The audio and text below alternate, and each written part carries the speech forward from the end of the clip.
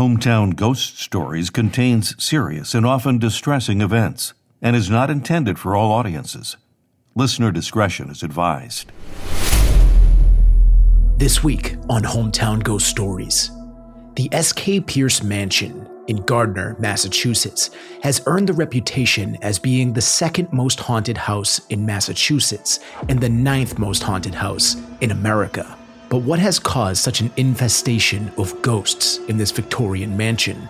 We dive into the history and the haunting of this massive, foreboding structure and visit the location ourselves to conduct our own paranormal investigation and find out what dark spirits lurk within the S.K. Pierce Mansion. We are joined by special guest Crystal Quinn for this paranormal investigation. This is episode 100 of Hometown Ghost Stories, overnight at the S.K. Pierce Mansion, Gardner, Massachusetts.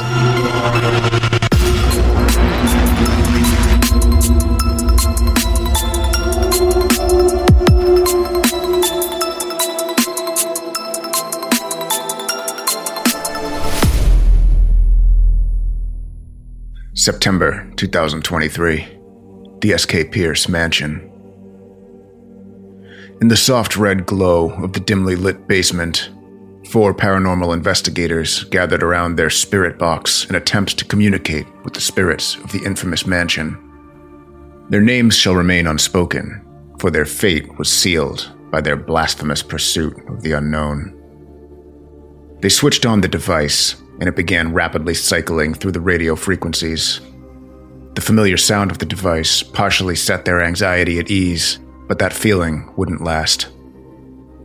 The team had cameras set up, as well as various motion sensors, so as to not miss even the slightest indicator that the veil between the living and the dead had been punctured. As the investigators began asking questions, the lights flickered ominously. They took notice, but didn't stray, remaining focused on the task at hand. A few moments went by with little interaction on the spirit box when one of the investigators suggested they move to a different room in the basement. Just then, a voice, an ethereal whisper that sent chills down their spines, emanated from the spirit box. It seemed to be the voice of a young girl, filled with sorrow and longing.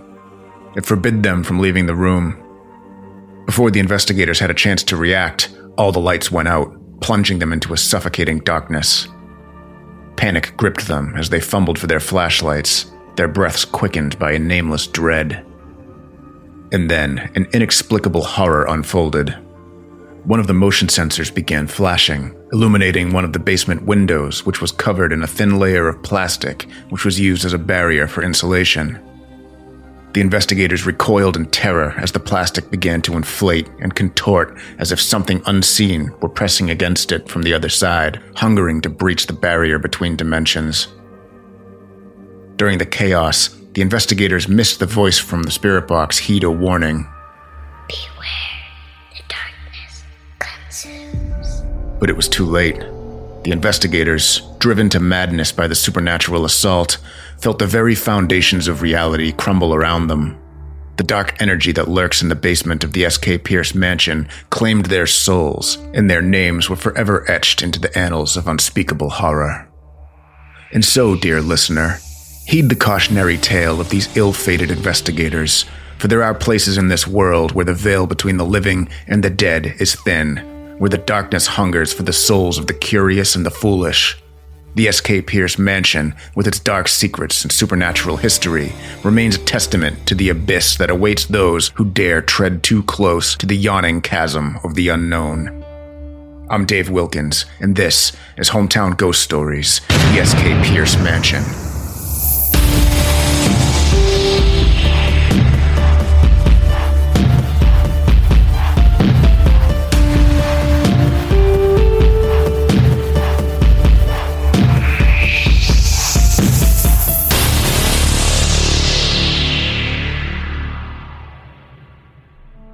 Looming over the corner of West Broadway and Union Street in Gardner, Massachusetts, is the S.K. Pierce Mansion. From the outside, it looks like a haunted house. It's the perfect archetype. Gray siding and black shutters. The building towers over its surrounding structures. Inside, something darker seems to lurk. In fact, something so evil resides inside that building that the couple who owned the home from 2008 to 2015 were only able to live there for 2 years before they felt that they had no choice but to move out. Unlike most of the other notoriously haunted homes in the country, the S.K. Pierce mansion never seemed to be the scene of any infamous crime. Instead, it was the dream home of a wealthy businessman and his family. But once the building was completed in 1875, it very quickly turned into what seemed more like a nightmare. The mansion is just under 7,000 square feet. It's named after its original owner, a successful businessman in the furniture business named Sylvester Knowlton Pierce. It had state-of-the-art features, including gas lighting in every room, a massive furnace, and running water throughout. It was a marvel for its time. Pierce spared no expense when building this massive home. Their happiness would be short-lived before tragedy struck. Just 2 weeks after moving in, Pierce's wife Susan died from a flesh-eating bacterial infection, and she would not be the last member of the Pierce family to die in the house. After about a year, S.K. Pierce remarried to a woman named Ellen Pierce, who was about 30 years younger than him. In 1888, S.K. Pierce died in the house, and the mansion was willed to his second wife. Eventually, Ellen also died in the house, and it was left to S.K.'s 3 sons, who would spend years fighting over ownership of the home and the furniture business until the 2 eldest sons finally moved away. After gaining control of the Victorian mansion, Edward Pierce would have a hard time maintaining the property, and he would see the entire family fortune dwindle away. His 2-year-old daughter Rachel died in the home of a bacterial infection. Edward and his wife converted the mansion into a boarding house to make ends meet. By 1965, the house was in disrepair, and Edward was forced to give it away to his friend, transferring ownership outside of the Pierce family for the first time since its construction. The 5th confirmed death inside the S.K. Pierce mansion was a man named Eno Sari. He was a World War II veteran who lived there during the years that it was a boarding house. In 1963, he burned to death at the age of 49 in the main bedroom. Some speculate that he actually spontaneously combusted while lying in bed. However, Eno was known to be a drinker. He fancied moonshine and he was a heavy smoker. It's more likely that the fire was caused from a lit cigarette. Despite the burns on his body, the cause of death would be smoke inhalation. In the 2 years that Edward Gonzalez and Lillian Otero lived there, from 2009 to 2011, multiple neighbors described seeing a little boy with yellow hair running back and forth between their windows. What terrified Edwin and Lillian was that they didn't have any children, and they didn't know who this child was that people were seeing in their windows. But their experiences in the house would become far more terrifying. There would be disembodied footsteps, slamming doors, objects moving on their own. Edwin and Lillian would witness multiple entities throughout the house, including a shadow figure that lurks in the basement, and a dark-haired woman with an eerie grin on her face, who may or may not have tried to possess Lillian. Eventually, their story would become the subject of the book, Bones in the Basement. Not all of the ghosts in the S.K. Pierce mansion seemed to be dark and menacing. Since the early 2000s, countless psychic mediums and paranormal investigative groups have visited the home and conducted their own investigations. Most of them seem to come in contact with the same few spirits: the ghost of S.K. Pierce himself, Susan Pierce, Edward Pierce, and a nanny named Maddie Cornwell. Other spirits that are said to lurk in the mansion include a sex worker who was murdered in the Red Room, a young boy, a younger girl who was maybe the granddaughter of Pierce, the ghost of Eno Sari, and other unnamed dark entities that lurk in the basement. Guests at the house have experienced everything from hearing voices, hearing chanting. They've seen furniture moving, screens that fly off windows, doors that will slam on their own, and the sounds of footsteps on the stairs and halls. There have been sudden temperature changes, foul odors. They've seen shadow people, and a loud roar like that of a lion which can shake the house. Others have felt pressure of hands that actually push against them. At least one visitor was even pushed down the stairs, while another was almost forced out of a third-floor window. Paranormal experts say that the entities in this mansion are the most advanced that they had ever seen, and they are capable of harnessing energy and converting that power into the ability to move large objects and impose their will physically on their current surroundings. Many previous owners have taken great strides in attempting to uncover the secrets of this home. The mansion has been visited by countless paranormal groups. It's also been featured on Ghost Hunters, Ghost Adventures, and My Ghost Story. Being that we all lived relatively close to the S.K. Pierce mansion, we decided to take a trip to this notoriously haunted home to experience it for ourselves. 2009. Edwin had finally drifted off to sleep, after what seemed like hours of wrestling the cycle of paranoid thoughts racing through his head. He couldn't be sure how long he'd been asleep, however, before he was abruptly woken by the sound of the bedroom door slamming shut. Startled, he sprang from the bed and looked over at his wife, Lillian, who met his gaze, equally alarmed. The first thought that gnawed at Edwin's mind was that there must be an intruder. He rushed to the door and threw it open, hurrying through the second-floor hallway. Room by room, he quickly inspected, confirming that no unwanted presence lurked within the walls of their home. Returning to the bedroom, Edwin began to explain that nobody could have been in the house, seeking to reassure Lillian. But as he was attempting to explain, the closet door began slowly creaking open, only to abruptly slam shut with an unsettling finality. The couple jumped. Edwin cautiously approached the closet door and with trembling fingers, slowly turned the handle. He opened the door, revealing the dark opening to the walk-in closet. To his horror, it was empty. Suddenly, the two dogs were at his side, barking ferociously into the gaping darkness of the closet's opening. The fur on their back standing in a mohawk. Edwin took a step back, his gaze locked onto Lillian's face, which mirrored his own fear. "There's nobody in there," he choked out. But in that dread-filled moment, Lillian's expression told a tale that needed no words. Her face said it all. It was the ghosts. Hometown Ghost Stories was fortunate enough to be able to investigate the S.K. Pierce mansion. We charged up our equipment and headed to Gardner, Massachusetts. On our way to the house, we stopped by the Pierce family plot. After that brief visit, we headed over to the mansion, a beautiful yet imposing home overlooking one of the main roads in the town. We took a tour of the inside and then began to set up for the investigation. First, we set up a plan for the night.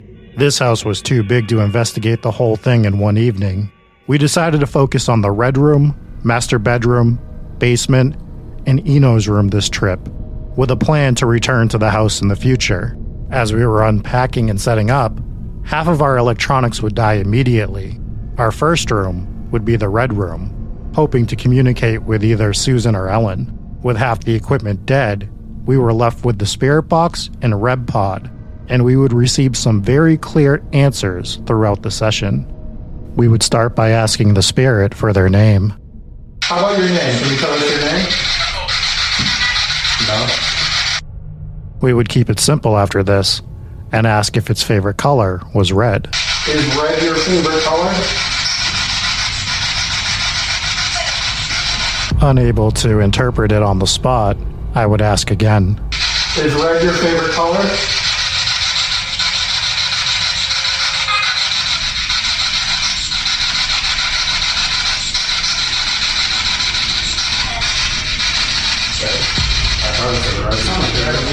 After asking if I was speaking to Ellen, we would receive no answer.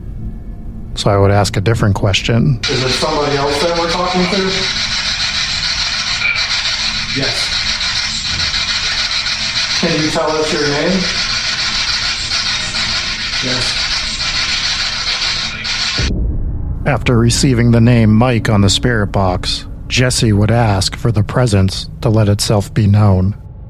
And we would receive a chilling response. If there's anybody here with us right now, can you make your presence known, please? Now. Whoa, oh my God. Yo. All right. You like when you have visitors in the house? We wanted to see if a female voice would get us more results, so we had Crystal ask a few questions. After a few unsuccessful attempts, we got this. Did you not want me to talk to you? You seem to like the boys better.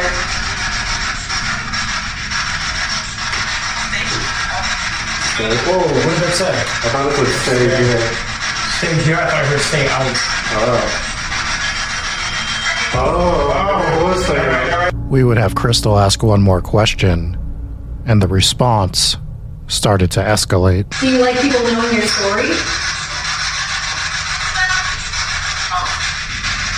After this, I decided to see what the responses would be if I was by myself.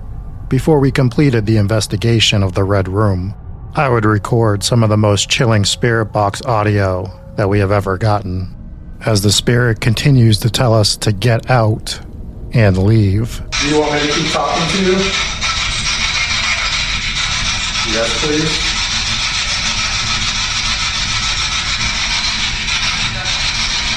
I'm going to say goodbye for now. Maybe we'll come back. Goodbye. Okay, goodbye.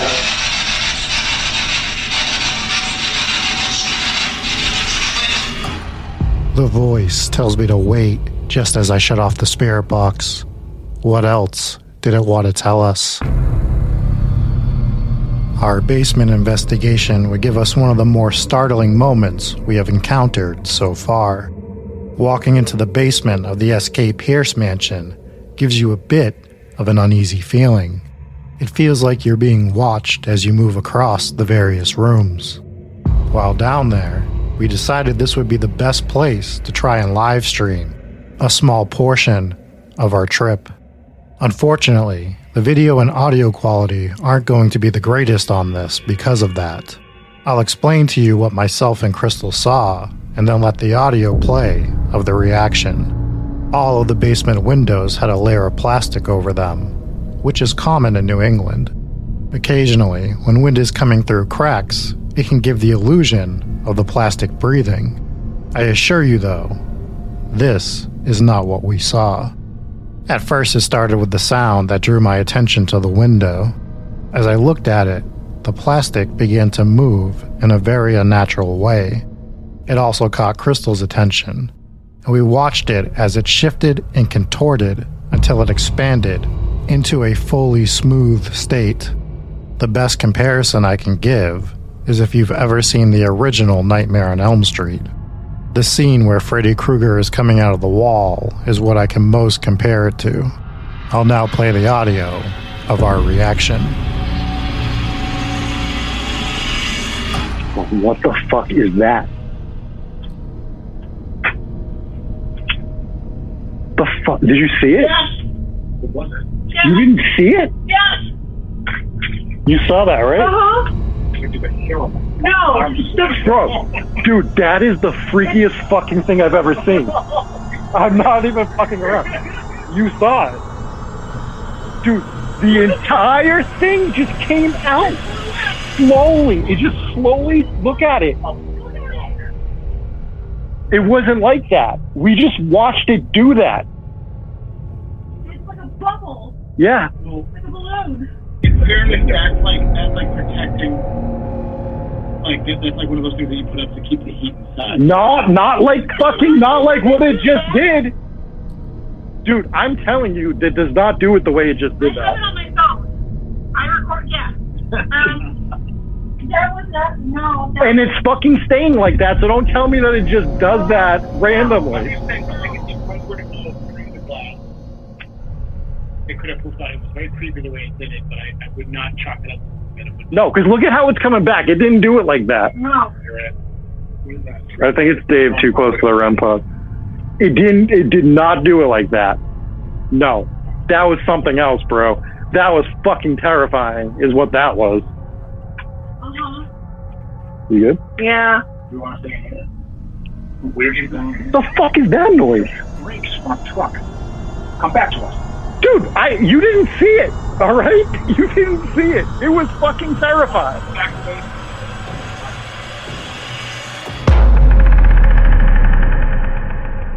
2022. It was Melissa's first ever paranormal investigation. She had signed up to join a larger group of amateur investigators to explore the haunted S.K. Pierce mansion in Gardner, Massachusetts, a house shrouded in mysterious legends. As the group assembled, they decided to divide and conquer, pairing up to explore various sections of the sprawling mansion. Melissa found herself in the company of another woman, Claire, close to her own age. Their designated location was a second-floor bedroom, none other than Ino Sari's room, the very place where the man was rumored to have spontaneously combusted back in the early 1960s. The women ascended the staircase and began to set up their equipment in the dimly lit room.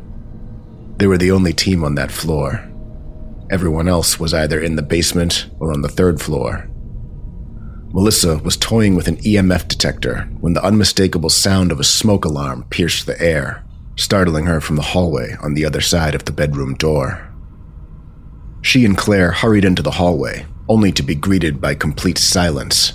The beeping had stopped. Assuming it was nothing, they returned to the room. Not a minute went by when the alarm began sounding again, this time accompanied by the distinct smell of smoke. Panic set in as Melissa called out to Claire, alerting her of a possible fire, and the two sprinted for the bedroom door. Melissa tried turning the handle, but there was a resistance, like somebody had been tugging from the other side. Melissa felt like she was going to choke from the smell of the smoke, and her eyes began to well up and sting with tears. In an agonizing moment, the door finally flung open, and the two women tumbled backwards onto the floor, gasping for breath. Silence. There was no alarm, and the smell of smoke was gone, vanished as though it never existed. We would conclude our investigation in Eno's bedroom, where he caught on fire and passed away. After touching the REM pod a few times and barely answering any questions, Crystal would ask him this. Did you love anyone? After a few more responses, Jesse would point to a piece of burnt wood that hung on the wall, supposedly from the night that Eno passed away, and ask this. What's this, Eno? Can you tell us what this is? Yeah. Eno, that sucks. God damn. It seems like all that stuff, and I didn't hear the last word. It's really cold in here. After Crystal would identify a cold spot in the room, Eno would then say this, unprovoked. We would then press about the accident and get one final response regarding it. Did your alcohol catch on fire? We would then change our questioning to see if there was more than just Eno in the room with us. How many spirits are in this room? 10? 12? They always do this. They always start throwing random numbers out. After asking the spirit to touch the REM pod again, and in not doing so, Crystal would ask a question and get a very definitive response. Why can't you touch the REM pod anymore? Are you tired of everyone asking you to do things for them? Yes. I get it, While saying goodbye, the spirit would once again tell us to wait. All right, buddy, we'll leave you with your beverages. No, wait. You want us to wait? Is there something else you want to tell us? What's up, Eno? Despite telling us to wait, we wouldn't get another response, so we would say our goodbyes and get perhaps our most clear response of the night. Eno, thank you so much for your service, and thank you for letting us speak with you. Oh my God, that said thanks so clear. Holy. All right, goodbye. Good night, Eno. Whoa. That might be the most clear one we got there. After finishing the investigation in Eno's room, it was time to pack up and go review the evidence that we captured. After spending the night in the S.K. Pierce mansion, it was clear that there was something going on there. It all started with our equipment malfunctioning. This happens almost every investigation, but at this place it was next level. It wasn't just batteries dying, but 8 out of the 10 SD cards that we used during this investigation to capture night vision footage, regular footage, take pictures, all of these have become corrupted. And it wasn't just coming from one piece of equipment. We used 4 different cameras, and only one of them was able to pull footage. Could this be paranormal or some sort of coincidence? We don't know. But that, added to the other noises and spirit box communications that we got throughout the evening, leads us to believe that we have more questions than answers. One thing is for sure, this house is full of unexplained activity, and we plan to return to the S.K. Pierce mansion to try to find out the truth about what really happened and what still lurks inside of this house.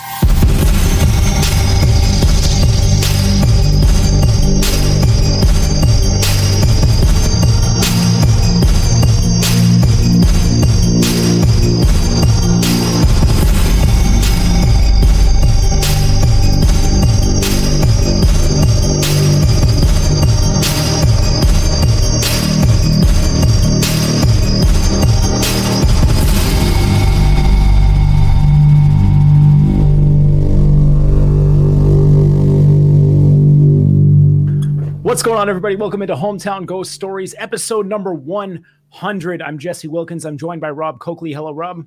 100 episodes, and this was actually all a ploy, just so you guys know. I have now completed, after all these episodes, my manuscript, 100 Ways to Get Rid of Dave by Rob Coakley, and that is what I used this show for. So we're done. At least one per episode, plus side content, so it could be over 100 ways. But we are joined by Dave Wilkins. It seems that the 100 ways were unsuccessful, as Dave is still here with us. So welcome in, Dave. Thank you. I am still here, and Rob, that was really nicely done. Looks like you an 8-year-old wrote it. Yeah, well, I let my dog do it, so that explains it. Absolutely. Well, welcome everybody who's hanging out in live chat. And I can't say this enough. If it wasn't for you guys, there's absolutely no way we would have gotten to 100 episodes. And I'm dead serious. I know everybody says that it's all because of you. It literally is. If we did this show and there was still just a couple people watching or a couple people listening, like it was when we first started out, this is too much work. I would have gave up on it a long time ago and still done these spooky things because it's always been in my heart. But yeah, I'm dead serious. The success of this show is thanks to you guys. And hey, here's to 100 and here's to the next 100 because we're still doing it and growing every day. So again, thank you guys so much. I also want to say thank you. And to Jesse's point, we started this show almost 2 years ago now. In a few weeks, it'll be 2 years with literally 0 viewers doing live streams. And we knew that was what's going to happen going into it. And now we have over 100,000 people listening a month to this show, and it's growing and growing. So sincerely, thank you to everybody that has checked us out and continues to check us out. Without further ado, this was the S.K. Pierce mansion. We did live stream some of it on YouTube, and it was a shaky one. This is like the common thing with all haunted places I've found, is that the internet is always terrible. Yeah. So we're always like, we're going to do a live stream. We hope the internet's good. We literally set up in the room with the router. Like we were in the room, we're right next to it. And it was still a shaky live stream. But this hour, while we caught some serious evidence all over the house, the hour that we live streamed was pure chaos. It really was. And I know a lot of you have you've seen that footage. So we'll start with that maybe just to kind of go over it. Sure. We get down there and it's just pure chaos right away. Without talking about the window yet, we get down there and we're like, all right, we're all set up, ready to go. The yes, no box that we got, it's like the newest piece of equipment that we had, that answers one of our questions for the one and only time that this thing did anything all night. We were wondering if it was broken. It was not. It did give us one response. It was a yes to something. I don't even remember what we asked, but we did get one, right? And then all hell breaks loose. We hear some noises that we can't explain. The lights go out. And to which we all just freaked out. The lights came back on and we were just panicking. And then we're not professionals. We hear, well, I mean, everyone's going to get scared at some point anyways, right? It's not that it was just a creepy basement. It wasn't this red, like that red effect was not an effect that we had. That is the lighting in the basement. It's just this blood red all through the basement. It makes it even more terrifying. It's actually really cool. I'm kind of glad they had it lit like that because we didn't have to do that. So and then all of a sudden we hear this crinkling and we look up and it looks like it honestly looked like the room was shrinking. And I did see what you saw, Rob. And it was the plastic on the window just sucked in as if the room was like inhaling. And then it just, and it filled this whole thing up. And it did not seem natural. but I did not feel as strongly about it as Rob did. Well, it was more about when it was pushing out. Like normally it's like sort of an even flow out, right? When you see this plastic on these windows go out, it's like one motion almost. This, I don't even know how to explain the way that this plastic was contorting as it started to press itself out. It looked like somebody struggling to get out of a plastic paper bag, or like out of a big piece of plastic is the best way to describe it. It was like pushing out, coming in, and just like in, out, as someone's trying to get out of it. And then all of a sudden it just pops out completely and it's a smooth bubble and it holds that position until I believe Dave went over and pushed it in, because Dave doesn't like fun and he has to ruin everything. But Rob, you were not having fun. I was not having fun. I was very scared. But this was a good thing to do, because after you push it in, it just does it like a normal plastic bag where it comes out a little bit. It's all wrinkled. It's not smoothed out. It was really weird. And I think we even went back 1 or 2 more times throughout the night to check on the window, and it never was back to that fully smooth, completely popped out position. And I just don't know how to explain it. I'm glad that we got it on the live stream. Yeah. Because two things. Because you could hear me in the video being skeptical immediately. It's just my nature. It's how I am as a person. I'm awful. But my initial thought was, okay, it's a window, and the plastic is obviously there to stop a draft. It's stopping the draft. That's exactly how plastic over a window stopping a draft is going to look. It was the only window that did that. None of the other ones did. And it didn't happen again. And it was just unusual that it happened at the same time that all of our equipment went haywire and the lights went out. Granted, we do have to say that the lights going out was somebody shutting the lights off. They let us know after. So, but it is weird. And then when we talked to the woman who runs the place, she was saying that is not a common thing that happens down there, that shouldn't have happened the way that it did, and that it was definitely an anomaly. Tell us what you saw. Well, do your story, but tell us what you saw in the basement when this was going on, Jesse. We haven't heard your perspective yet. Yeah, my perspective was initially it scared the absolute shit out of me, because I didn't notice that there was plastic on the window, and it looked like the room was just closing in all of a sudden. We hear it first. We're like, what is that noise? We look up and the window is just shrinking, and it, like you said, it looks like someone's like crawling out of it. But immediately I was with Dave, and you could see me smiling in the video because you're freaking out. I'm like, dude, it's plastic on a window. This is its job. It's supposed to be doing this. So I immediately, the skeptic in me, and we're just being honest with you guys, the skeptic in me, I'm like, it's a window with plastic, a plastic weather covering on it. It's going to do this. I live in an old drafty house. We pretty much have that plastic on 2 or 3 of our windows year round because they're old and they need to be replaced. So I see the plastic doing things all the time, breathing, basically going in, going out. It's just what they do. But I've never seen anything like this. And it might have been heightened because of the moment that we were in, where we were terrified and the lights had just gone out, and we were hearing noises that we weren't expecting, and it was already an eerie setting. So immediately my first reaction is, dude, this is what they do. But I've never seen my windows do that. And I think we kind of move on from it because, again, it could just be wind being wind. It could just be a window doing that, but you can't take away from what we experienced there. It was you can hear it in Crystal's voice too, because she was watching it. She was absolutely terrified. So we were both watching it, and the noise is the thing that I don't think we hit on enough, because you could hear the crinkling, but it was also not a natural way it was doing it. Again, it sounded like someone trying to crawl out of a plastic bag or something. Like, it just wasn't crinkling. It was honestly I was gonna shit myself. The noise was the plastic inflating. Also, it was loosening some of the dirt, because there was like a natural rock wall that was covered with more plastic. There's plastic all over this basement. It looked like a Dexter kill room. But it was also knocking dirt loose, and that was like falling back behind the plastic insulation, making a real like crumbly noise. So we had all these weird noises going on, all the equipment going haywire. The lights had just gone out, and we're hunting for ghosts. So it was like a collection of very scary things all at once. Yeah. So you had mentioned that we debunked the lights later on. So later on in the investigation, the woman that was our host, what was her name? Do you remember? Marianne. So she was awesome. She was super cool. And we kind of were like, we'd love a tour. She did a phenomenal tour, really explained everything. But then she was one of the best hosts that we could have asked for because she completely left us alone.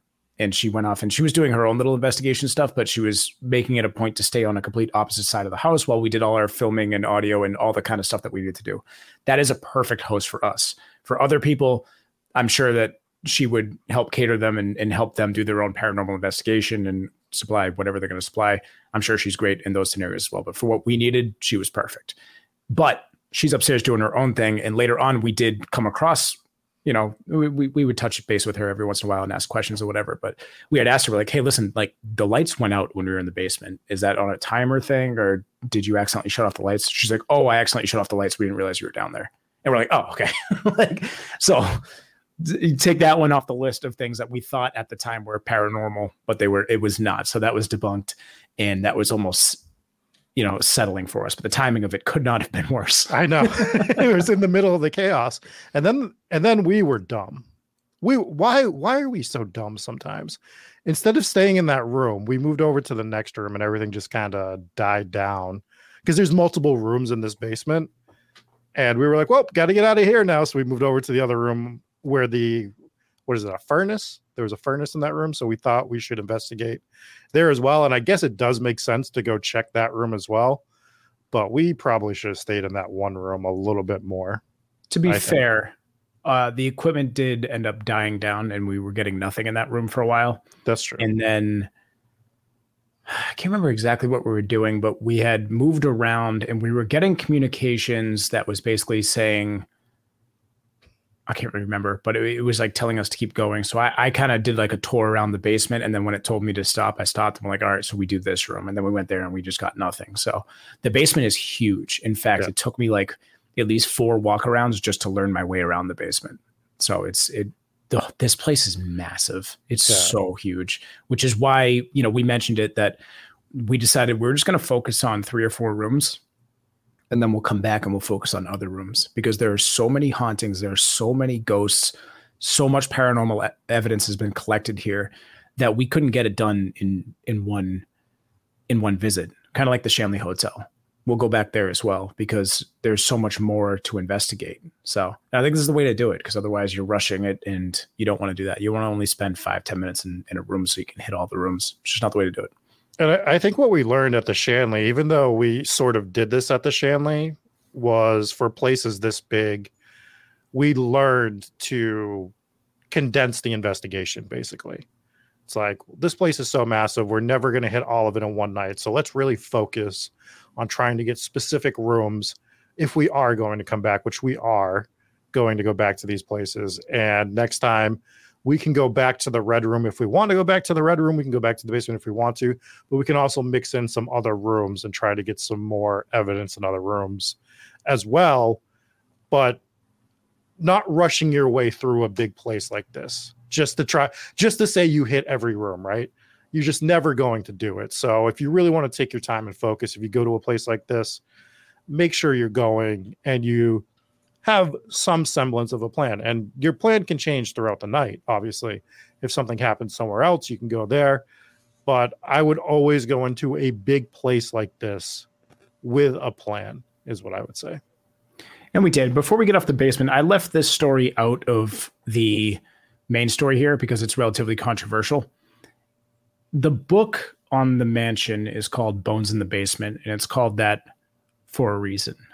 During the stay when Edwin and Lillian owned the place. Now, they owned it for something like 7 years, but they were only really able to live there for 2 years before they felt that they had to get out of there for their own good. So at some point when they were living there, Lillian was, I believe she was possibly suffering from the beginning stages of demonic possession. And Dave, what's your opinion? You've also read the book. Do you think it was also trending in that direction? That seems to be what they were alluding to in the book. Yeah, I think they were definitely leaning towards something demonic there. Whether or not that's verifiable or if they were just trying to pump it up for the book, I don't I don't necessarily think that's the case because I did read the book and their stories did seem authentic. So it's just they definitely did seem like it was trending that direction. Mm-hmm. Yeah. So there was a point where she basically fell into a trance and went down to the basement, and she felt drawn to dig. Was it in the basement or was it just outside? Where was she digging? Because it was in the basement, and it was in that little thing that we checked out, right? What was that thing? The furnace. Was it the furnace? Yes. Yeah. Okay. I don't know if that's where she was digging in the book. I think she was digging. I think she was digging a much bigger hole, and they had since we were there, between then and now, they've done a bunch of renovations in the basement.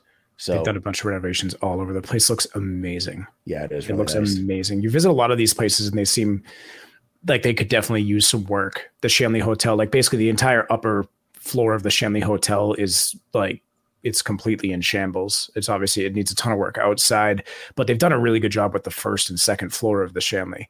This place, the S.K. Pierce Mansion, top to bottom is amazing. It's absolutely amazing. And they've saved this building because it went through periods of falling completely in disrepair, and it was not taken care of for a long time.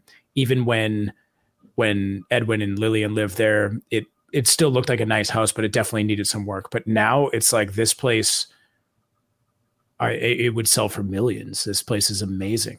Every floor, top to bottom. It basically looks like a brand new house while clearly not being a brand new house.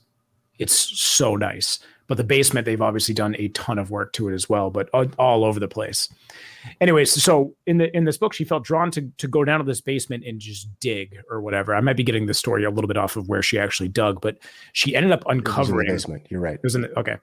She ended up uncovering a bone, and it was believed to be a human bone. They sent it in, according to the guides there, and according to the book, they got verification that it was a human bone, and that's terror. That's human remains on your property. And so they obviously believe that this is part of the reason that the place is haunted. And then according to, was it Marianne? Yep.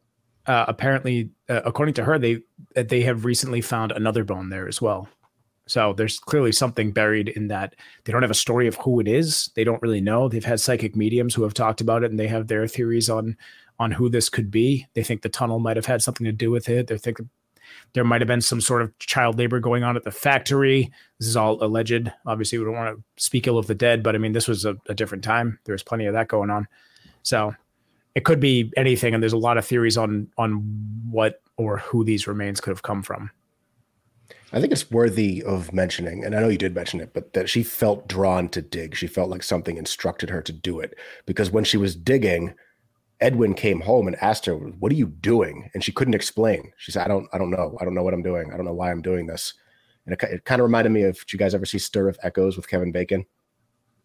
I think a long time ago. Yeah. And the ghost just in a dream commanded him to dig. So he just started digging in his house and just digging in his basement and digging in the yard. Anyways, it reminded me of that, but it gave it an extra creepy vibe, because that is a weird thing to do and not know why you're doing it. It is. And there was some other weird factors that happened to this in the story as well. So they woke up, or Edwin woke up like super early in the morning, it's still dark outside, and he sees Lillian and she's wearing like really nice clothing. And so he figured she was going somewhere. So he didn't really say anything. He just kind of went back to bed. And then he woke up a little while and she's still shuffling around the room and she's just humming this ominous tune. And he's like, what are you doing? Where are you going? And she didn't even say anything. She just left. And apparently she just left down to the basement. She didn't leave the house. He figured she left the house. So he went about his daily routine, went to his office, did whatever. And then later on, I don't know how many hours ago or how many hours later, but he finds her. She's basically covered in dirt. She's still wearing her dress, and she just has this human bone. It was like what was the bone? It was like they thought it was a pelvic bone, but I don't think that was ever verified. I know that they had it analyzed, and the story is, I guess, that it was the bone of a adolescent female or a young teenage female. Pretty horrifying stuff. And then I think later on they found maybe a shin bone or something like that. I'm not entirely sure what they said it was, but that was news to me. That was what we were told when we got to the house, was that there was another one and it was currently being analyzed by the police.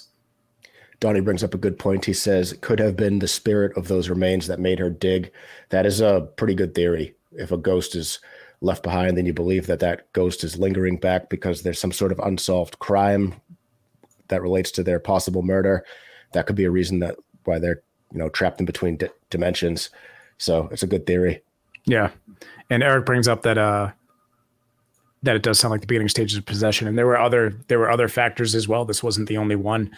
She was just not herself. She was getting angry. She was short with people that she would have never been short with. And she definitely would have been short with you, Dave. Sorry. But they had a friend come over and, oh no, we got small Dave cam. We said we were going to stop doing this. Anyways, and then it kind of capped off with, I don't really know how she was bailed out of this situation or how she escaped this possession. It might've been when they just left the house, but there was one point where she just went to sleep for like 3 days straight. And Edwin, I don't know why, but he was like, he was unable to wake her. And when she did wake, she's like, why the hell didn't you wake me up? And he's like, I don't know. That's kind of how the story went. It's kind of wacky, but that's not something a healthy person does. That's not a normal thing to do, is just sleep for 72 hours straight or whatever it was. I'm willing to try. That does sound awesome. I want to so bad. I just want to take a 72-hour nap. That's all. I don't think that's too much to ask, is it? No, I don't think so. There are days where I could go for a 72-hour nap for sure. But I believe the ending, correct me if I'm wrong, Dave, but I believe the ending of this possession situation was they just picked up and left the house and they continued to own it for a while. There were other factors as well. And she was blaming Edwin, in a sense, for the situation getting out of control. And he was basically trying to find answers because they were experiencing tons of hauntings in the house. They're seeing objects move. They're hearing things smash on the ground. They're hearing people fall down the stairs, and they go there and there's nobody on the stairs. They're hearing this unbelievably loud roar that's so loud that it like shakes the house. They're hearing all sorts of stuff and they're seeing stuff in the house. There was a spirit that Edwin saw in his office that came and visited him. I believe it was the same day. I might mix up my stories. God, we do so many of these stories. Was it the same day that somebody died across the street? Yes. At the pizza place. Right. So he was visited by a spirit that same day. And it was so vivid that he drew a picture of this spirit or this devilish figure that came to visit him. It was a terrifying picture. It was like a real, like high cheekbones, real skinny face, really, really big eyes. It did not look natural. And it was a terrifying thing that came to visit him. So he's looking for answers. And he's like, I got to figure out what's haunting this house. I got to figure it out. So he starts calling in experts, starts calling in paranormal teams.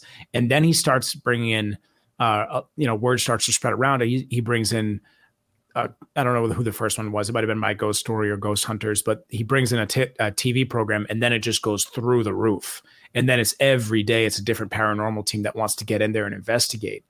And they brought up a point that I had never seen brought up before in this book, was that they felt, or at least some of the psychics had told them, that bringing in paranormal teams was stirring up the activity. Now, that's not news to me. I could understand how that could work, especially if paranormal teams are provoking. But they brought up something that I had never thought of before. They're saying that this house was already haunted.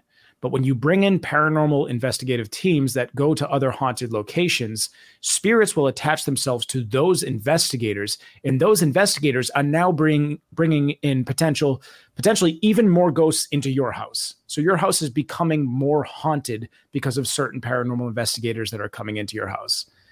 And to which I say that creeps me out as someone who has been to many, many haunted locations now.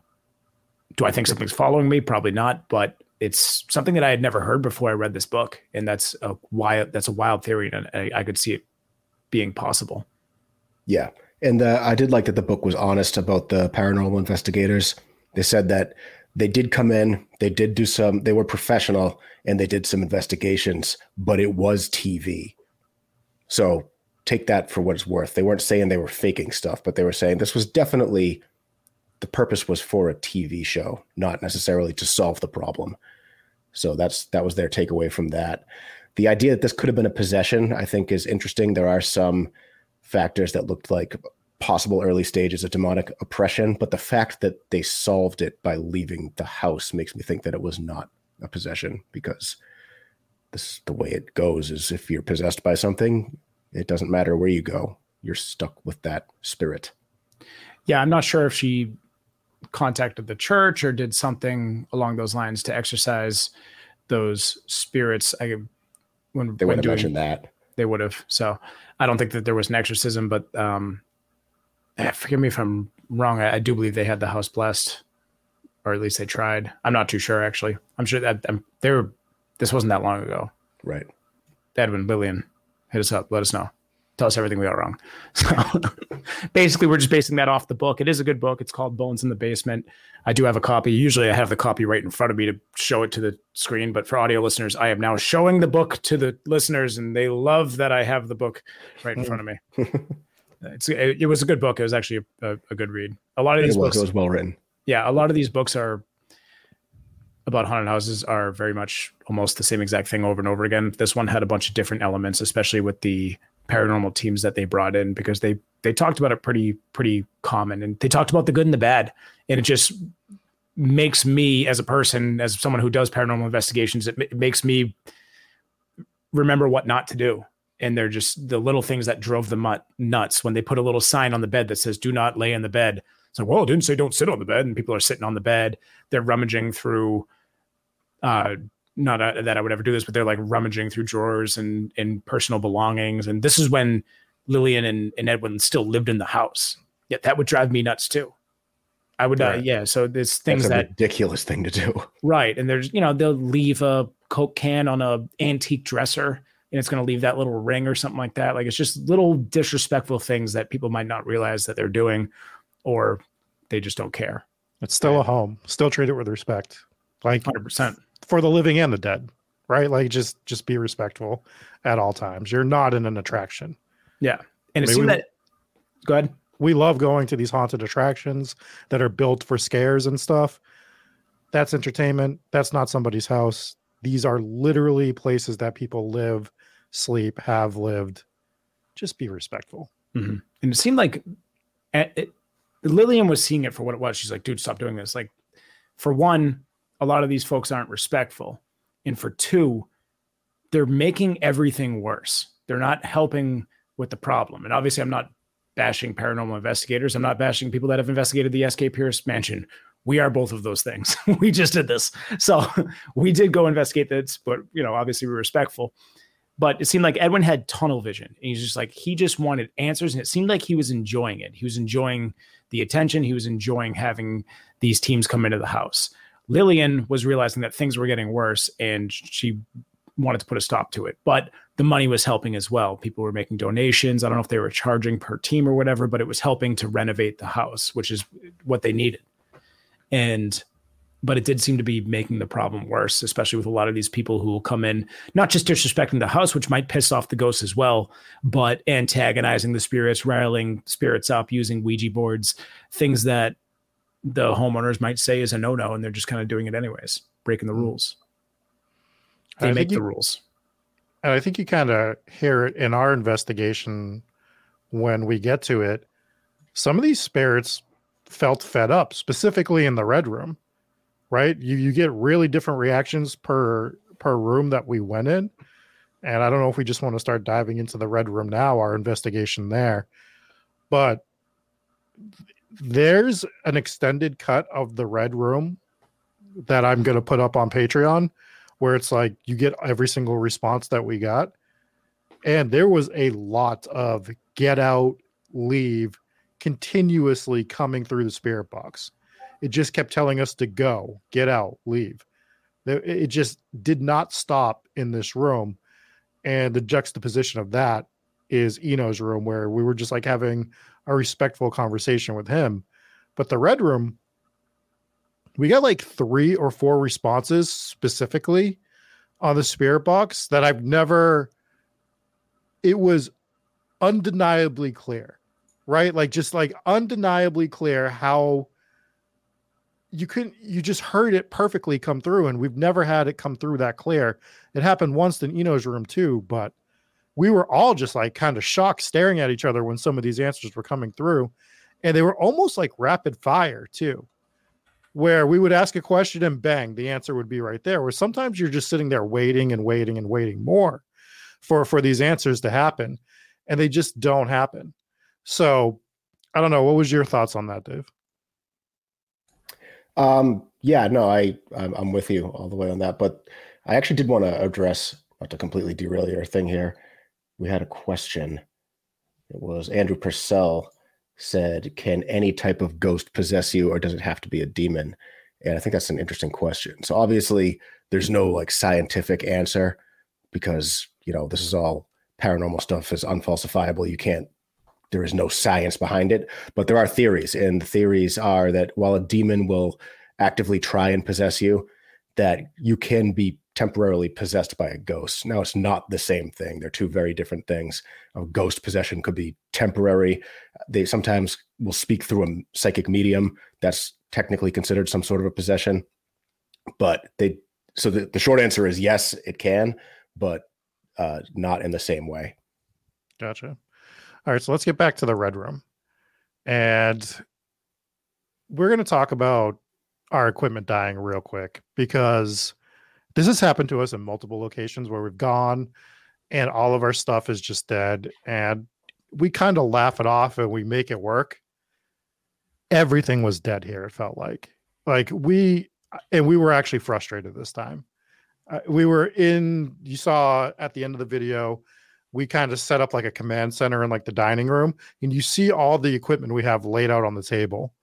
And basically we had one camera, cell phones, a spirit box, which we had some trouble getting working as well, because those batteries were dead. And we had the yes, no box and the REM pod. Everything else was dead. So we weren't able to really investigate in multiple different ways like we would have liked to. And it's usually like a haha moment, like whatever, things died, we'll make it work. This time it was really, really frustrating. It was so much worse than any other time. Yeah. So we were very like, trying to figure out what we were going to do for investigations and stuff like that. It just sucks when everything's dead like that. But we started in the Red Room. We started with the spirit box. We started with the REM pod. And something else that we did not put in the video just because we didn't have it captured properly on camera. The REM pod, we saw it go off the one time, or if you're listening, you heard it go off the one time when we got a response that we were trying to clarify. When we said the response to clarify it, it goes off. But the interesting thing about the REM pod in the Red Room was every time Dave would walk into the room, which was on the opposite side of the REM pod would start going off. And then if Dave walked out the door, it would start going off again. So we were trying to decide, like, does this thing want Dave in this room, or does it not want this thing? Does it not want Dave in the room? Which is why we eventually just went to the solo investigation for the last like 2 or 3 minutes. But I found that real interesting. We've never seen the REM pod react to somebody entering and exiting the room like that. Right. And for those who don't know, and to clarify for those who do know, a REM pod will detect anomalies in temperature. It'll detect anomalies in electromagnetic frequencies, and it'll detect motion. However, only like very proximate to the actual device, like within maybe a foot or two. And this thing was on the opposite side of the room. So it was not picking up my motion. It was not picking up all I had off of me was my cell phone. It wouldn't be picking that up. And I mean, so it could have been either an electromagnetic frequency or an electromagnetic anomaly very close to it, or it could have been picking up some sort of motion very close to it, or it could have been actually picking up a temperature drop, because we actually did have a temperature drop in Sari's room later on that night. Yeah, so it would be the first time.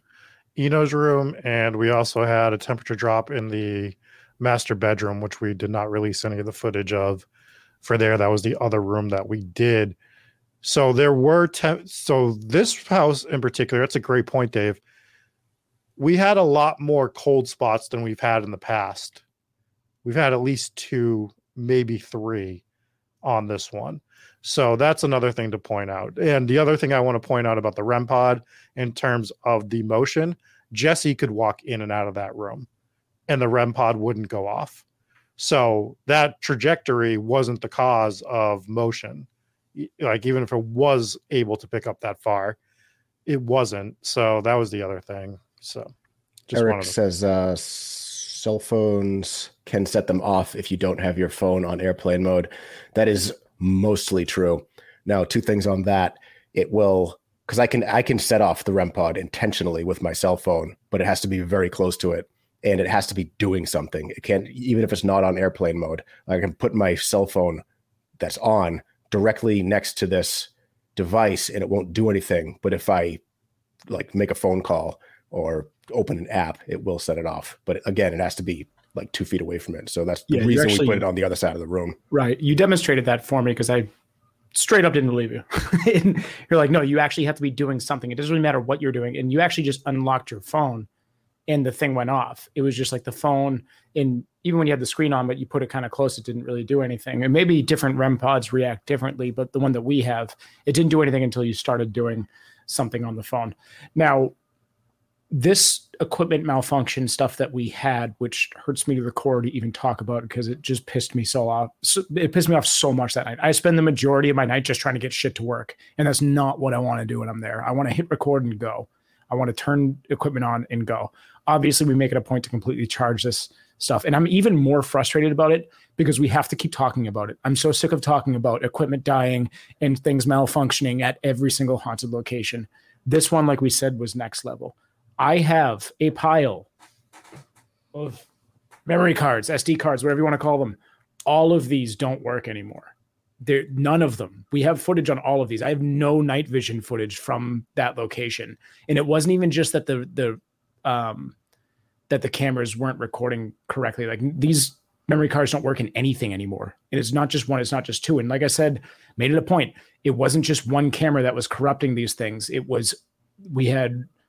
I said 4, but that doesn't count our cell phones because that's pretty much what we had to resort to filming off of was the cell phones because everything was going horribly wrong. And it wasn't just writing to memory cards that was the problem.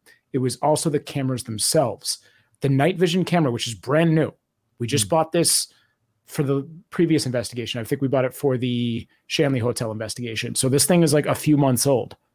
This thing was going insane. It was flashing. It was flickering. Everything was just going wrong with it. And it was only happening on the 2nd floor of the house. When I took it down to the 1st floor, it would work fine. But our investigation wasn't on the 1st floor for the most part.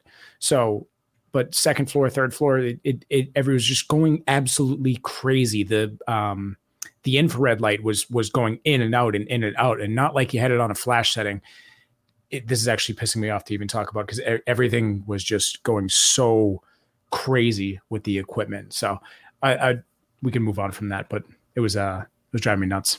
Because if you drop dead right this second, you're going to be a negative spirit. And that I will be. And it will be literally just because all of our toys don't work. Jesse is the first ghost to go around charging everybody's equipment. Like, no, I know. Like, here, just have some energy. Yeah. You saw in the footage I put on too, is just the entire tabletop is just spare batteries like that. It's like 90% of our equipment is spare batteries. Everything was charged. The charging wasn't the issue that time. I don't know. Drive me nuts. All right, let's continue to talk about this Red Room spirit box session because it was very compelling with the get outs and all of that jazz. The other thing that was interesting about this house and having Crystal with us for the investigation was the Red Room is supposedly inhabited by multiple female spirits. And it seemed like if I asked a question or Jesse asked a question or Dave asked a question, we would relatively get a response right away. And then we switched to having Crystal ask questions. And that was the only time that the spirit box pretty much stopped talking. There was like a 4 or 5 question gap between answers until we finally got an answer for her, which was, I believe, leave or something like that. And then we get the exact opposite when we go to Eno's room, where Eno almost exclusively, he answered some questions for Jesse and myself, but seemed to really be more infatuated with answering questions from Crystal. So just that whole difference between two different rooms on the same floor where different people are getting different levels of success with the responses was real interesting to me. Yeah, and it might be there are so many spirits that haunt this house. You don't know if we're talking to the same entity or if we're talking to different entities at the same time. Or another thing is, we didn't bring this up.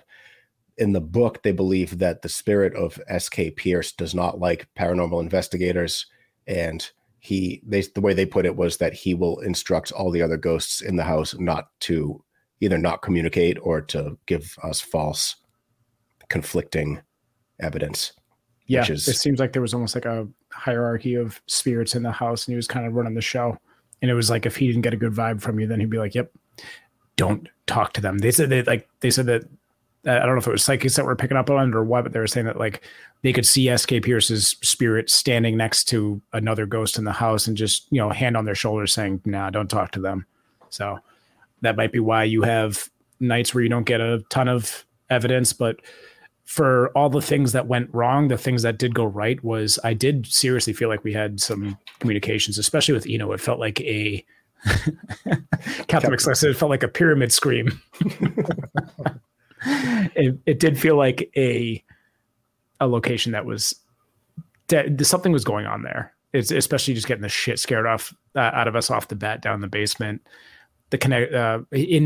For the most part, and you can kind of see it on camera where a lot of us we're trying to pick out what the spirit box is saying. And I hate how much spirit box we had in this episode, but again, just things were going wrong. But at the same time, the spirit box was working, and a lot of the communications, you could see us we try to pick out what they say as they're saying them. But the way you went back to that footage, Rob, and figured that stuff out, we got some really clear communications, and we could feel that too. Cause a lot of these clips were like, "Ooh, that said something, but I can't really tell." And that's why you got to go back and review this stuff and really listen closely and see if you actually got something legitimate. And sometimes you don't even realize what was said on the moment. And then when you listen back, it's super clear. So one of them, I thought I heard it say like, "Yes, please," but it actually said, "Get out." And I was like, how did I misconstrue that on the spot? Because it's like almost very clear that it says "get out" or "leave" or whichever one that was. And I can't remember specifically because it said "get out, leave, go" about 100 times to us in that room. So whichever one it said there, I was like, "Yes, please." It's like, no, it was like "get out." And I'm just like, oh, maybe I should have left at that moment. So there was a few others where it just seemed like we didn't even hear it say it. And I'm like, how did we miss that? It's so different when you're there in person.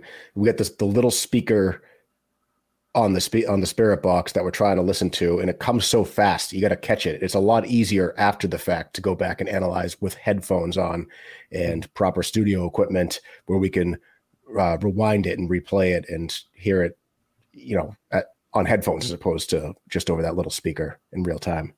The other thing I want to bring up too is, as frustrated as we were that we had to use the spirit box so much, again, it was almost a blessing because we've gotten spirit box responses before, but this house specifically, there was like full blown conversations.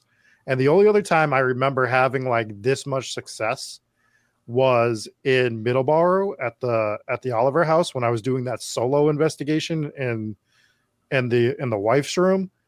And even then I felt like there was more gaps until the very end. This one was boom, boom, boom, boom, like just rapid fire responses. And it's saying my name that one time was scary as hell going back and listening to, by the way, because we didn't catch that live, but it just goes Rob. And I'm just like, oh shit. Like it said my name. I don't like that. I don't like that at all. To be honest. Have been saying its own name. It's true. But then we asked it its name, and I think right after that it said Mike. So Yeah, we've had success with it. We've also had duds on the spirit box. We've had some locations where nothing comes through, and it's weird. Like the REM pod was pretty active at this location. It was completely dead at the Shanley Hotel. I think it maybe went off once. And you like to see consistencies with the same location over and over. Yeah.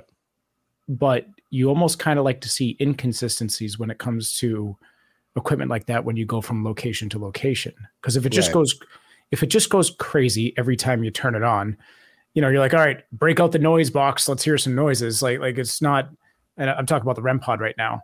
If it just goes crazy all the time, like what's that really telling you? Yeah. Now, it might be telling you that you're in extremely haunted locations all the time, or you just have a noisy piece of equipment that just sits there and goes off all the time.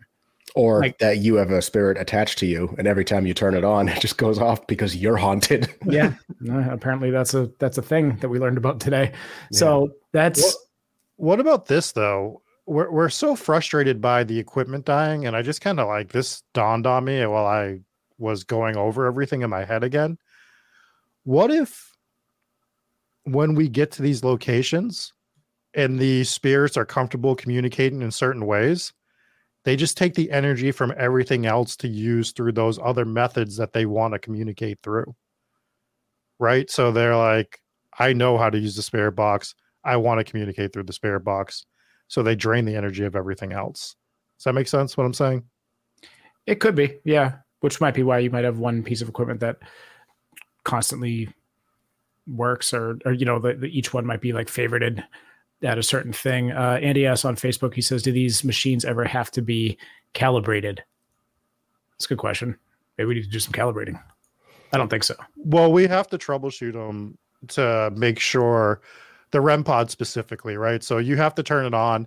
You have to make sure that when you turn it on, you're getting the motion detection by going up to it and everything like that, and making sure that it's just not freaking out by itself, because it has done that in the past where you have to do like a hard reset on it to make sure that it works properly. So there, like calibration, not that advanced, but there is some troubleshooting to make sure that it's working the way that it should be working. Right. And these, particularly the EMF detectors, are not super complex piece of equipment. So they don't, there's no way to calibrate it. It's actually really like baseline when it comes to the technology. Yeah. Yeah, a lot of the equipment seems pretty simple. Not that I would know how to design it. I'll do some research on it. I figured out how a nuclear reactor works. I'm sure I could figure out how a spirit box works. But yeah, so next Tuesday we expect you to have your own homemade REM pod to show everybody in the chat. That'd be good, and I would sell them for cheap, dude. Paranormal investigative equipment. Yeah.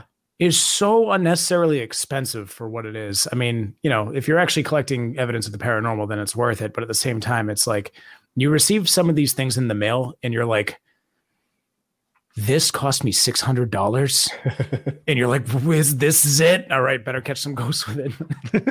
I don't know. This is the field we chose, boys. We have one more room to talk about, and that is Eno's bedroom, which I thought we also got some really interesting responses, and already brought it up. It seemed to be responding to Crystal mostly, but would still answer us. And although the thanks at the end was the most clear response we got from everything, I thought the open communication about his death was really intriguing, because that was like a back and forth conversation where you point to the burnt piece of wood. And just to clarify, when there was renovations happening on this house, they found a burnt piece from the room, and they've since put it in a frame, and they hang it on the wall in that room, like sort of as a memento to Eno, like, this sucks that this happened to you. Here's a piece of the wood, but it could also be used as like a trigger object too, because that was there that night that he burnt. It's still a piece of it. And Jesse goes over to it and he points to the wood and he's like, what happened to you that night? And basically it said death.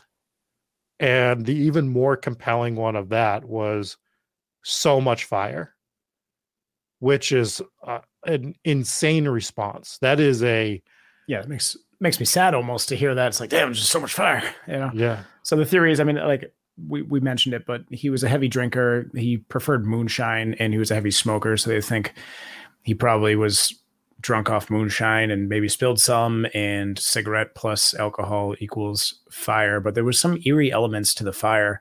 So he died from smoke inhalation. He had burns all over his body, but there was no damage to the rest of the room.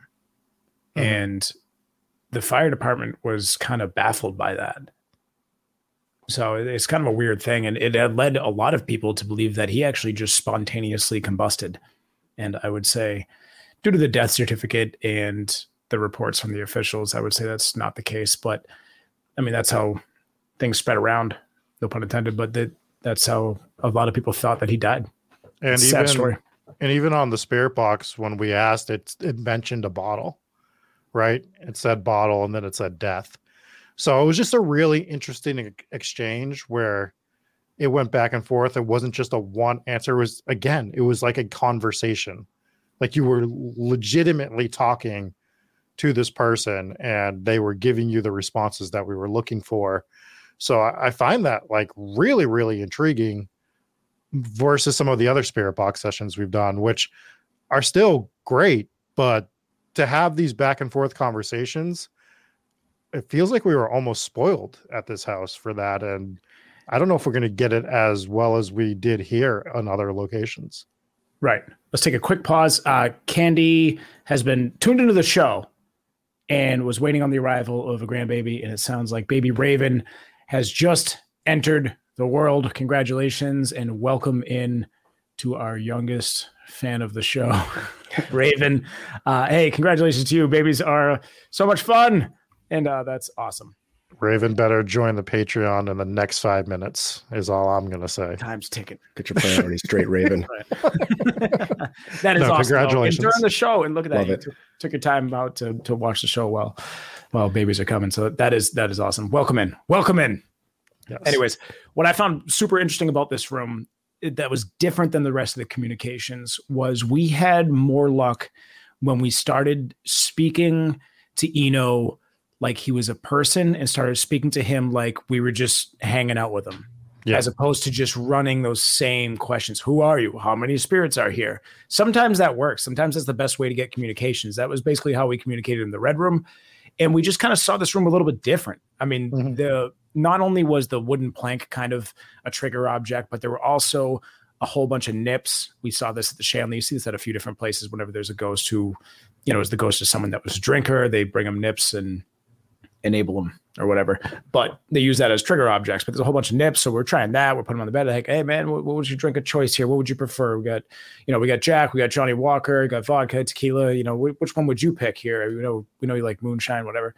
And as soon as we started talking like a human being, and Crystal was talking to him about the war and being a veteran and all this kind of stuff, that's when we started getting these normal responses, and they were like blunt and real, authentic responses to our questions. It's just like, what happened here? Death, so much fire, and then Rob, you're like the king of saying goodbye to ghosts and then just immediately saying goodbye back. There's no pause. There's no edit in that clip. This is like the fifth time it's happened. Like, it's just crazy. And we got the one thing we didn't mention in the other room was, as I was shutting off in the Red Room, it said wait right as I hit the button. So that's going to be something interesting to explore going back to this location. But yeah, in Eno's room, it's saying goodbye right on cue. It's the first investigation that I've ever done where I felt like the responses were just a regular, authentic conversation, as opposed to other ones where you're like, oh, it might have said this, it might have said that. The responses that we got in Eno's room were probably my favorite that we've ever gotten in an investigation, because it just felt like an actual conversation with a human, which is so much different than all the other ones. I love anytime we get something that could be evidence, but this one just felt a little different.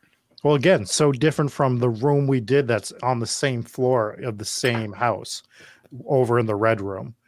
Just getting those scary responses from the red room versus having the normal conversation in Eno's room. So it just felt like you were having a conversation with like a grandfather or something, you know, like a World War II vet, where you stop in his room and he's going to shoot the shit with you because you're there.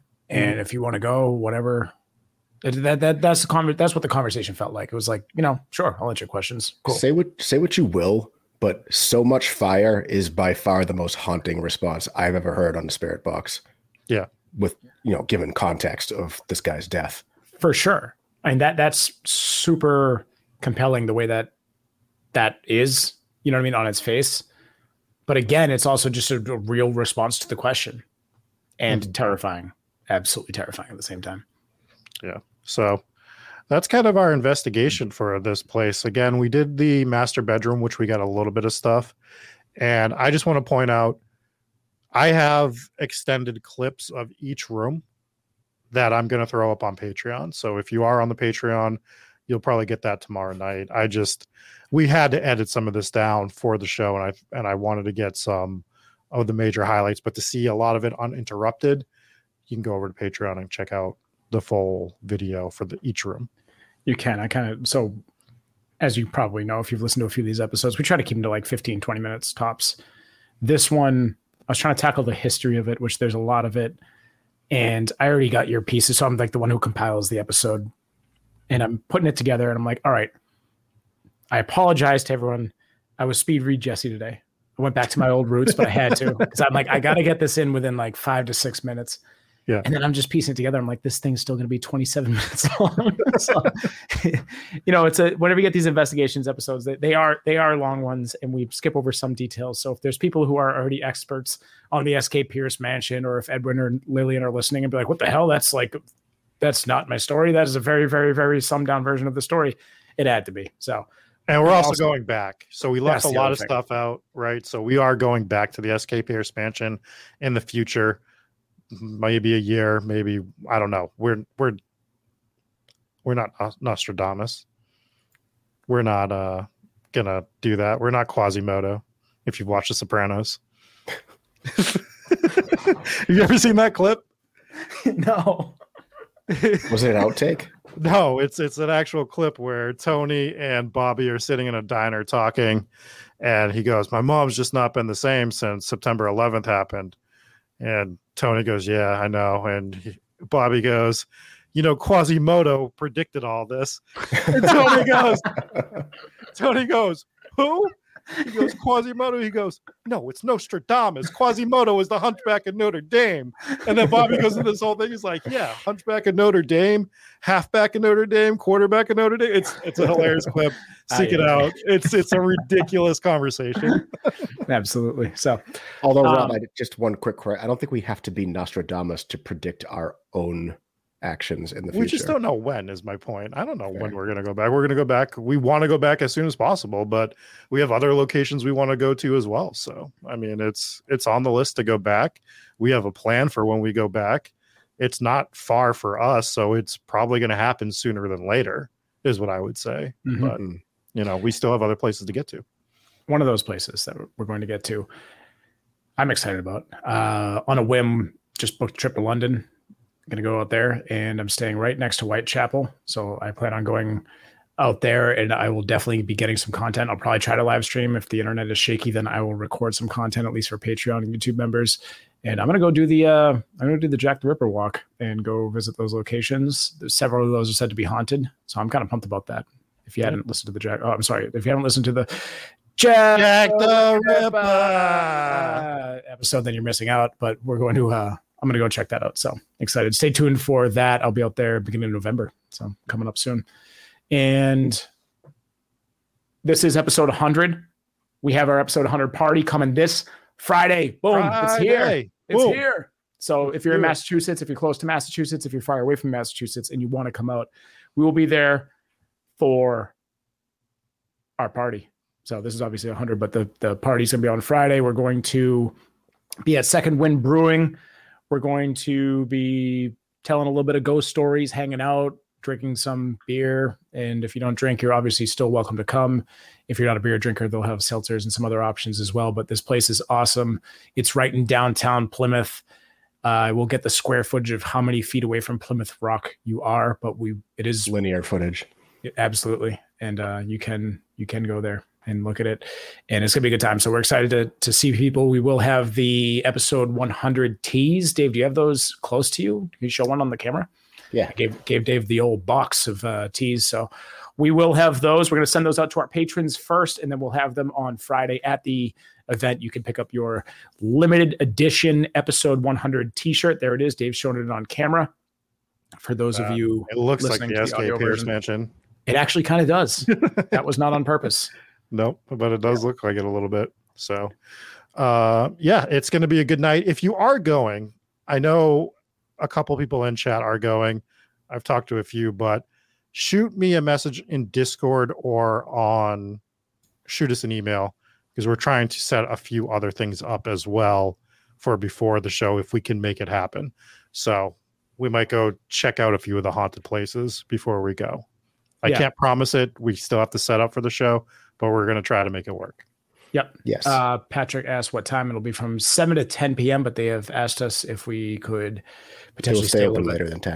They're going to stay open a little later because there's a ghost tour going around Plymouth, and they get in like right at 9 o'clock, and they want to continue to do ghostly things. So it'll probably run a little bit later.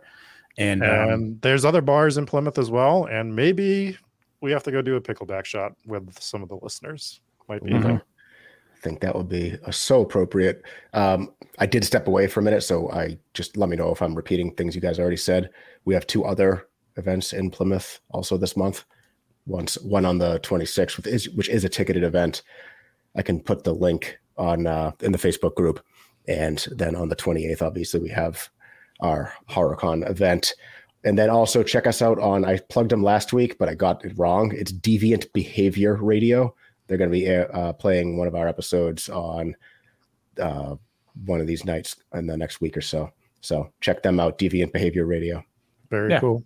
Super cool. No, we didn't talk about those events, but yeah, there are 2 other ones. So are all 3 of our events in Plymouth? Yes. Yeah. Okay. All right. So yeah, we're taking over Plymouth. We are Plymouth Rock. We are taking over Plymouth, Massachusetts for Halloween season. But all of the breweries and beer places, we got Second Wind Brewing, we got one at Mayflower Brewing, and then we want to have one at the Craft Beer Cellar.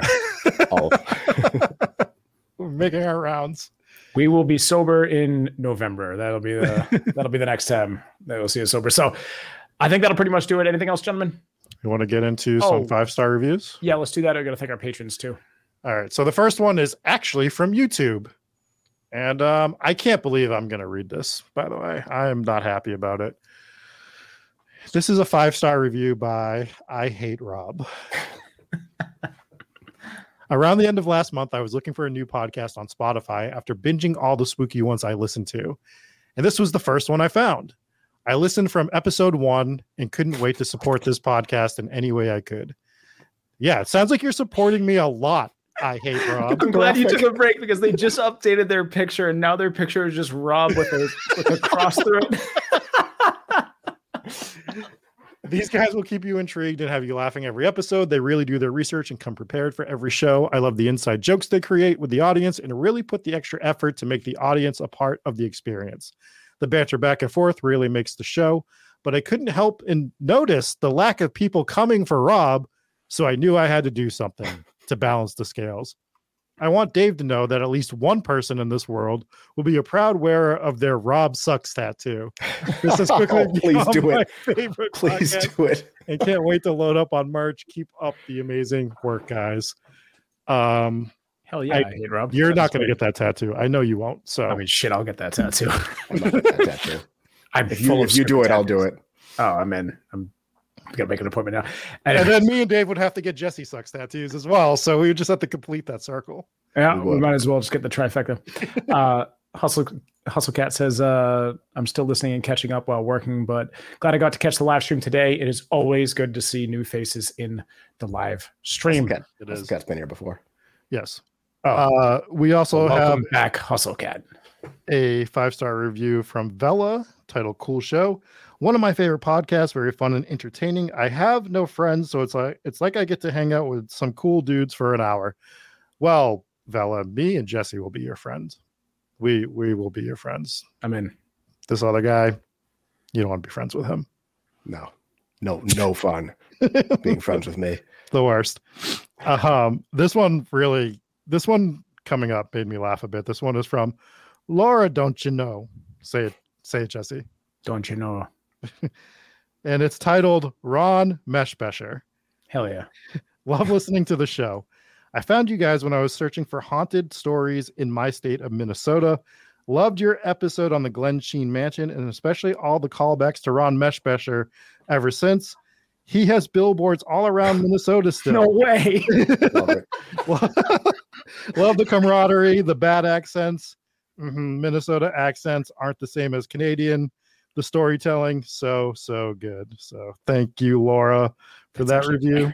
I didn't know you still had So Ron Meshbesher pays for advertising on a regular basis. We should probably send him a bill. Yeah, we should. There's no way that we have millions of downloads. That's right, Ron Meshbesher. And not only that, like we basically praise Ron as if he's our like attorney on retainer. He's not. I didn't even know this man was still alive. He's still kicking. Awesome. Love to hear it. This one's from Gidget. Oh, you got more. All right. I do have more. You relax. This one is found a great new paranormal podcast. I normally listen to Haunted Roads and New England Legends, which I love. Good shows. I've listened to a few other paranormal podcasts, but stopped because I couldn't handle the hosts. I was pleasantly surprised when I found this one. I love the beginning when you dive into the story, and I love the host and their back and forth commentary. The guys are funny and keep me interested. I am listening while I am working from home and whenever I'm driving, getting all caught up, keep them coming. And poor Dave and all the threats. What is this Dave love all of a sudden going on? I have two more. This one is from Blazora55, titled Love This Show. As someone who has a deep fascination with the paranormal, hearing about smaller, lesser known hauntings is refreshing to experience. Love listening to the commentary at the end with the guys. Feels like a scary fireside chat. And the final one is from Fur Mama 2. I am giving you guys a 5 machete review. Hell yeah. If you've listened to the latest Friday the 13th review, I ruined Dave's life by changing the star rating to a machete rating for that episode. Love you guys so much. I look forward to your new podcast and re-listen to the old ones all day long. I can't get enough. Love listening to your banter. You are all just the best. Keep up the great work. That was a lot of reviews. That was. Yeah. Thank you all. Make sure you leave us a 5-star review and I will read it.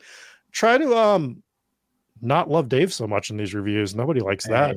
Hey. Dave's doing a great job. Let's thank our patrons real quick for the VIPs. We have Allison V, Anna C, Dakota G, Donnie N, Glitter Tees, Cami from Washington, Jeannie R, Jennifer P, Joseph S, Lisa J, Mel, Mike Oubliette, Blake, Mom and Pops W, Nick. We have Robert H and Demon King, as well as Inspires Gaming. Thank you so much for being VIPs. For the Warrens Wards, we have Ambi Rose, Kath Q, Chris C, LBPS founder, next HTGS guest, DC, Elizabeth Young, Eugene M, Lily, Half of a Lobster Dance. We have I Hate Rob. We have Jake V. We have Janice G. We have Jesse. Jesse clearly loves AC/DC, and so do I. All right. So it stays. We have Papa Squatch, we have Rachel B, Sarah Cook, Siobhan Not Sharon, we have Steph A of the COTS, we have Stitch Kitten, Sydney B, we have the other Rachel B, Adam S, Al Capone's allegedly poorly taxidermied wife. We have Alicia Espinoza. You know, I'm worried because Al Capone's it's somewhere else. It's somewhere else. Where I'm gonna find it. We have Anthony Whiskey Dave is mid T. We have Arcade Hunters. We have Ashley M, Brandon W, Captain McSlugs. We have Colby has a shorter name. We have Crystal Quinn. We have Did I Really Shave My Legs for This? We have Ghost Stories with the Paranormal Podcast. We have Hooska Castle. We also have on the second page Huggy Bear, Joe R, Julie S. We have Kelly C, Carrie Lee J, Marie R. We have Mark. We have Mark Twain and the Haunted Grape. We have Mina H, Mariah M. We have My Name is Jesse Wilkins, and I'm the world's biggest fan of AC/DC. You guys didn't like those? You asked for this. You guys playing this? If you guys are wondering what he's talking about, this is a reference to the Friday the 13th. Yeah, I express my absolute love for AC/DC. We have Paul from St. Louis. We have Pork. We have R. You know the drill. We have Sam from Nepal. Sharon V. We have Shitsky Dave. We have Soph M. We have Hooper. We have the Big Spag Nasty. And we have Wayne C. Thank you so much for being patrons. For as little as $3 a month, you can get your name in the credits. You can get it read out on this podcast and early access bonus content, ad-free episodes, and Patreon seems like they're adding a brand new feature like every single day. Yeah. We can actually live stream right on Patreon now. Mm-hmm. So we'll have to look into that. There's also like a chat thing that I haven't been able to find, but Patreon is ever evolving. So maybe the Patreon members found the secret chat that we haven't found, and that's why they're coordinating these AC/DC attacks on Jesse. Mm-hmm. Yep, absolutely. So that was awesome. Very fun episode. Thank you guys again. It's 100, and we appreciate you guys for being here and helping us continue to do what we're doing. Yeah, we're just not here without you. So we appreciate everyone that has taken the time to listen to the show, join in the chat, rate, review, any support you've shown. It really does mean the world to us. Hell yeah. All right, we'll see you guys on Friday for our celebration, as well as a Haunted Headlines episode that we will drop if you're not able to make it. We'll try to maybe do a little live stream of the event, or at least post some footage from it on the socials, and we'll see you guys then, and then back on Tuesday for another special live episode. We'll see you guys then.